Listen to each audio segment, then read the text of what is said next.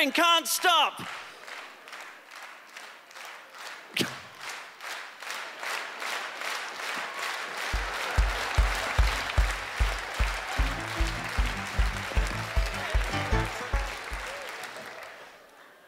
Are you all plants? Is that? Okay, on the cue, we all applaud till the Australian dies from exhaustion. Montreal! I'm pretty sure that's how you pronounce it. Thank you very much for having me here. Yes, I should say right off the top, my name is Rove, yes, and I am aware that I have a weird name, okay?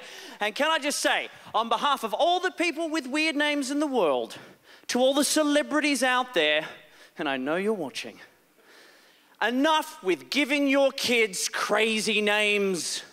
I know it seems like a good idea now, but it's just going to end in tears. Already out there are celebrity babies called Apple, Shiloh, Suri, Banjo, Moon Unit. Nicolas Cage, he named his son Kal-El, K-A-L-E-L. Does anyone know the significance of that name? Anyone? Yes, thank you, nerd. If you know it, yell it out. You're not getting laid tonight anyway. Yes, for those of you who don't know, Kal-El is Superman's birth name from his home planet of Krypton. Well done, Nicolas Cage. You just devised the perfect way of making sure that your son comes home from school with his underpants on the outside as well. Well played, sir. As an Australian travelling through to the delightful Montreal, Canada, when people find out I am Australian, the first thing they want to know about in Canada is all about our dangerous animals. It's all crocodiles, sharks and snakes, oh my! But you guys have got really dangerous animals here too. I've got a friend of mine who lives in Vancouver. He told me just the other day he saw a mountain lion in his backyard. What the hell, Canada? You're not meant to see any kind of lion in your backyard. I don't care where you're from. There are people living on the plains of Africa who would be going, whoa, lion in your backyard, that's some messed up shit. But it's gotten so bad that over the years, my friend has lost 3 of his cats to the mountain lion. I mean, granted, that could just be my friend needing to go to the store for some milk, looking out the window and going, whoa, mountain lion. Whew. Might just send the cat out first. Puss, puss, puss, puss, puss. But this really freaked me out. I went to go camping, so I thought I'd get some more information from the Parks and Wildlife people. And I basically got this pamphlet that was called, "These are all the things that can kill and eat you in our country." Volume 3. Apparently so much better than the previous 2. And top of their list is bears. And there's a whole checklist of things to be aware of should you encounter a bear in the wild. The first thing is, if the bear sees you and it charges you, it comes at you, stand your ground, it says. So let me see if I've got this right. You have a 500-pound animal coming at you in a fury of teeth and claws. Play chicken with it. I mean, what do they think the bear's going to do? You want a piece of this? All right.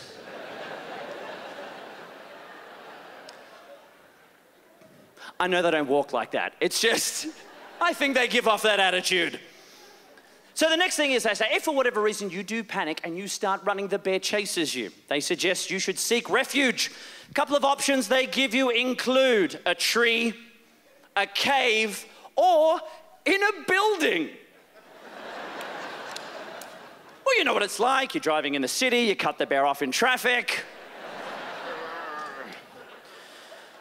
If you are going to hide from a bear in a building, I would suggest one of the buildings with the big revolving doors out the front, just to give you those couple of extra seconds while the bear's going. Forget it. He had a car, remember? So anyway, let's say it all goes horribly wrong. The bear catches you, actually starts attacking you.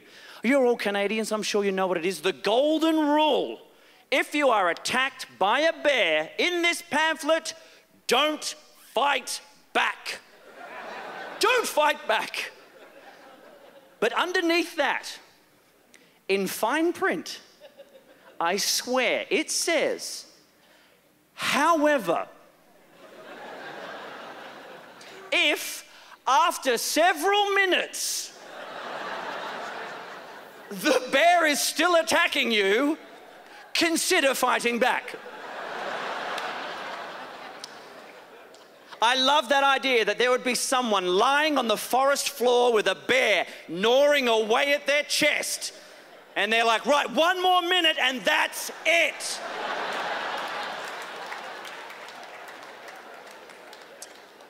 I'm glad we're all having fun tonight. I'm glad we're all having a laugh, because it's a bit hard to tell in these politically correct times what's funny anymore. The world's gone all topsy-turvy. Not even Santa Claus is exempt anymore.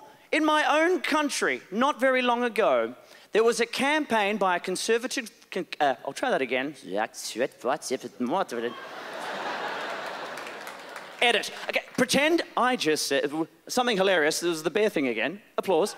I know. Oh, embarrassing. It's the way I say it. Even I've forgotten where I am. Comedy breadcrumbs. Here they are. In my own country, not that long ago, in fact, just a couple of seconds in this routine.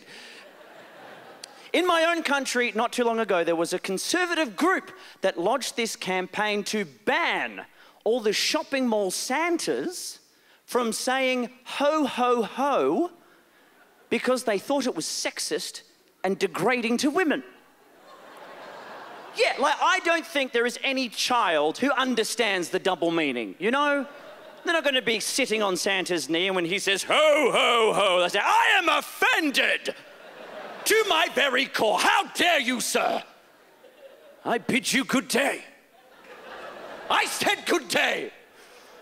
And a Nintendo Wii, if you would. Thank you. So, if they're suggesting that's what Santa means, I don't think he does. But if they're saying Santa means the other version of ho, what? Do they think he's some kind of Arctic pimp? Walking around with the furry coat and the feathered hat, Flavor Flav clock around his neck. Walking up to the kids going, yo, homie, stop getting up my grill before I pop some coal in your hole. Old school. I am so white. It's okay. I'm aware. So they decided anyway to fix the problem. Their ingenious solution, instead of Santa saying ha ha ha, instead of Santa, act surprised. So their ingenious solution, you'll never guess. Instead of Santa saying ho ho ho, they said Santa should say ha ha ha. Oh, don't patronize me. I will take pity applause. It feeds my power. So instead of Santa saying ho, ho, ho, Santa was going to say ha, ha, ha. Because that'll fix the problem. Turn him into a mad scientist. I live in a secret lair at the North Pole where tiny elves do my bidding. Come and sit on my knee. Ha, ha, ha. But the worst thing for this, as far as I'm concerned, is that you are sending mixed messages to kids. Shining a huge spotlight on a problem that was never there to begin with. Because, you know, what's the problem they have? Sending these mixed messages to kids. I mean, what do kids get told by adults all day, every day? They get told, don't talk to strangers. Don't accept anything from anybody you don't know. Because there's a lot of evil people out there who do nasty things to little kids. Then once a year, they're taken down to the shopping mall, pushed towards some weird-looking man in a beard who, for the record, is suspiciously overdressed for what is our Australian summer. And told, see that man over there you don't know? Go and sit on his lap and whisper in his ear what you want from him. Go on, he'll give you some candy. And make sure you've got a big smile because that other man's going to take a photo. Oh, hey, sweetie, hey. It's just that when he sneaks into our house in the middle of the night on Christmas Eve, I just want to make sure he's got something for you from his sack. Stop crying! Thanks very much, Montreal. I'm Rove McManus. Say hi to your mum for me.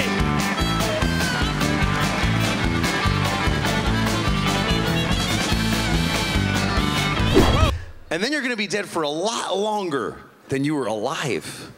Your life is a little larva stage to mostly what you're ever going to be. You're just dead people that didn't die yet. Some bad news. My wife left me. Thank you, yeah. No, it sucks being divorced. I'd much rather be a widower.